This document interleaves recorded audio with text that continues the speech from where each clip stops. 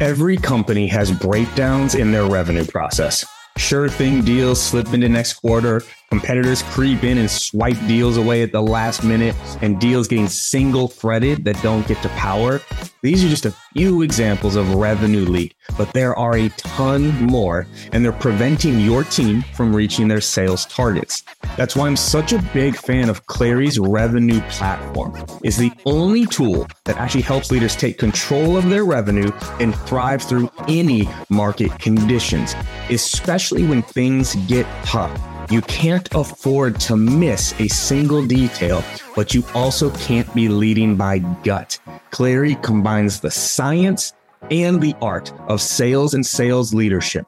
So go to Clary.com if you want to answer the most important question in your business. Are you going to meet, beat, or miss on revenue?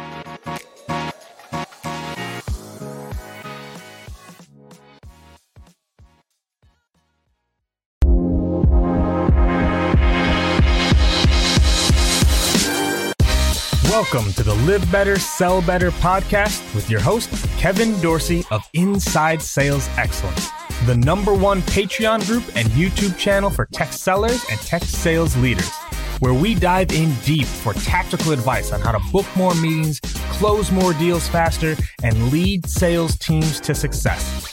But we don't stop there. We also focus on the person in salesperson.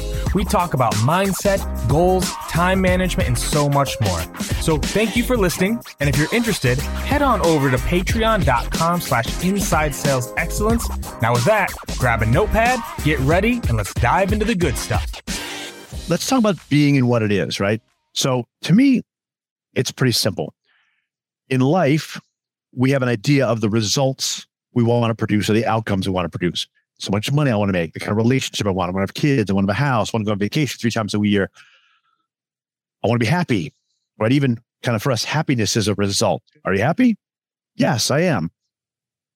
I want to build a company. I want to give back. I want to travel. All results. So we live in a world where, we have to produce things. We don't have to, but that's what we think about. What is true is that every single outcome or result that has ever been produced was the product of action, right? Nobody ever built a company taking no action. Nobody ever made $1 million taking no action. Nobody ever had a baby taking no action. You got to have an action to take a baby. You also have to take an action to not have a baby, right? I was talking to somebody earlier today. They didn't have kids. I said, well, you're not having kids as a result of actions you took that were not having a baby. You did other things instead of having a baby. Action. Go to any bookstore in the world or Amazon and you will never run out of possibilities for books that tell you what you need to do to produce the results that you want. And find one book that says, here's the proven roadmap for doing it. And you'll find another book that's like the exact opposite. Mm-hmm. This gets you thinking a little bit, right? If it was just like, this is the way you do things, there'd be one book on it. Everybody would follow it and everybody gets the results. As it is, there's lots of books. Those books are in direct conflict with each other.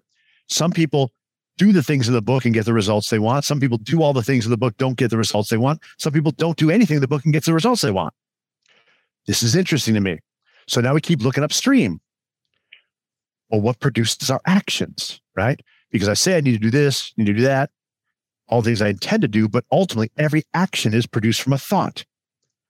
There's not a word that comes out of my mouth that there's not a thought that precedes it saying, speak that word. There's not any action I take that I don't think about taking it. So you got two people in the exact same circumstances. By circumstance, I mean what's going on out there.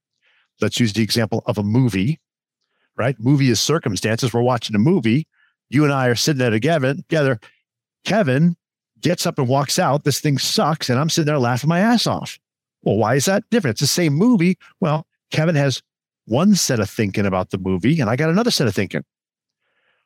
Thinking produces action, and no two human beings have the same thought about the same set of circumstances. The circumstances aren't objective. They are a product of our thinking of it. This is where mindset comes in, right? So mindset is powerful work, and it's all about the degree to which are the thoughts in your head the right ones to produce the right actions. You see, most of us produce a thought, and then we have a thought about that thought, and then we think some more thoughts about the thought. We have some thoughts about what other people are going to think about the thought. Eventually, we get around to taking action. There's nothing wrong with that. In fact, very successful people, what you'll find, are really good at taking what for others might be a debilitating thought. Let's say like, I'm not enough, I'm not working hard enough. Well, they turn that thought into let's work harder. Somebody else takes that thought, I'm not enough, I don't work hard, and they just sit around doing nothing. But the successful ones are often, not awful, those that have a lot of, let's just call them kind of heavy, tough to deal with thoughts, but know what to do with them. So we can teach people about mindset. Nothing wrong with that. It's powerful work. It's been going on for years. The question very few people have asked in the last, I've searched everywhere for this, and there are people that ask the question is, what is it that produces the thoughts? Fundamentally, why is it that in a given set of circumstances, and again, I'm talking about the original thought, like sitting there with our eyes closed and like scene opens, we're going to have a thought about it. Probably have a thought even before our eyes open. But what is it that creates that thought? Now, above our thinking, we get into whole different, let's call it reality or plane of existence or whatever I think about it. Like I can't actually see up there. So I don't have an answer to the question, what produces the thoughts, but I have an idea. And the idea is what I call being. It is our being that produces the thinking. So people go, well, what's being? Well, depends who you ask. For me, being is a function of a lot of things: our upbringing, our race, our age, our sex, our trauma as a child. Some people would even say there's things like past life trauma. I would also say there's something even upstream of that in the world of being that some might call the universe or consciousness or God, right? Most people that I've encountered, if they're being honest, will admit to the fact that at some point in their life, a thought appeared in their head, which they had no business thinking. Like there was no prompt for that thought. Mm. My beautiful wife, Louisa, was at the airport yesterday in Denver waiting to fly home. And she's sitting there waiting for the flight, having her salad, everything's fine. She had a thought, let me refresh the app right here because something doesn't seem right. Not even an awareness of it, but like the thought appeared in her head, refresh the app. She's at the wrong gate. Got her ass up, got to the right gate, made her plane. She would have missed her plane, right? Things like that happen to us all the time. You're like, where did that come from? I don't really know. Possibly I noticed something subconsciously, or possibly we'll call it inspiration. We'll call it our inner knowing. We'll call it our gut, or we'll call it God or the universe or consciousness or whatever suits you. But I think being is also part of that. Where did E equals MC squared come from for Einstein? There was nothing even closely, remotely near it until the thought, maybe time is relative, showed up. Well, that thought came from someplace. Nobody else had that thought until then. So that's what we call being. So here's what I think gets interesting. We have results in the world. We say we like them, don't like them. They're the right ones, the wrong ones. We want more of this, less of that. Immediately we fixate on, well, what am I doing right? What am I doing wrong? What do I need to do more of? What do I need to do less of? Sometimes we get around to, well, how can I get my thinking better so I can do the right actions?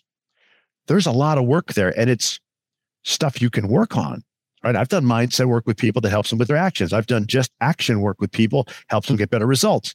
The problem is it's a lot of heavy lifting, and it doesn't always stick.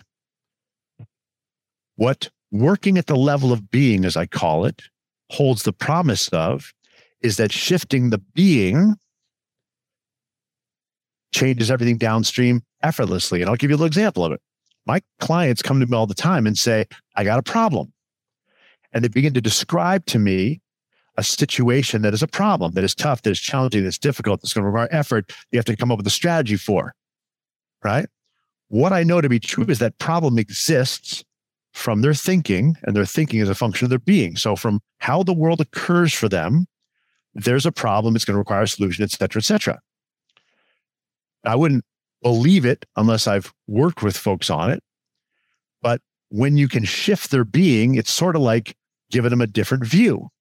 One of the analogies that's simple I always use, I say, imagine you and I are sitting on a park bench and we see this lady and this guy struggling over a purse, right? And Kevin, you say to me, we're going to go kick that guy's ass, help the lady get her purse. And I go, oh, Kevin, you're missing something. I kind of scoot you over a little bit. There was a tree in the way. You see there's a woman knocked down. That was his girlfriend. That lady took the purse. Now we see the world differently. We're not going to go kick his ass. We're going to go help him. That's an example, and all analogies fall apart, but that's the idea of being, at its simplest term, is how the world occurs for us. And based on how the world occurs for us, we will have the thoughts we have about it. We will take the actions that seem in alignment to produce, and then we'll get the results we get.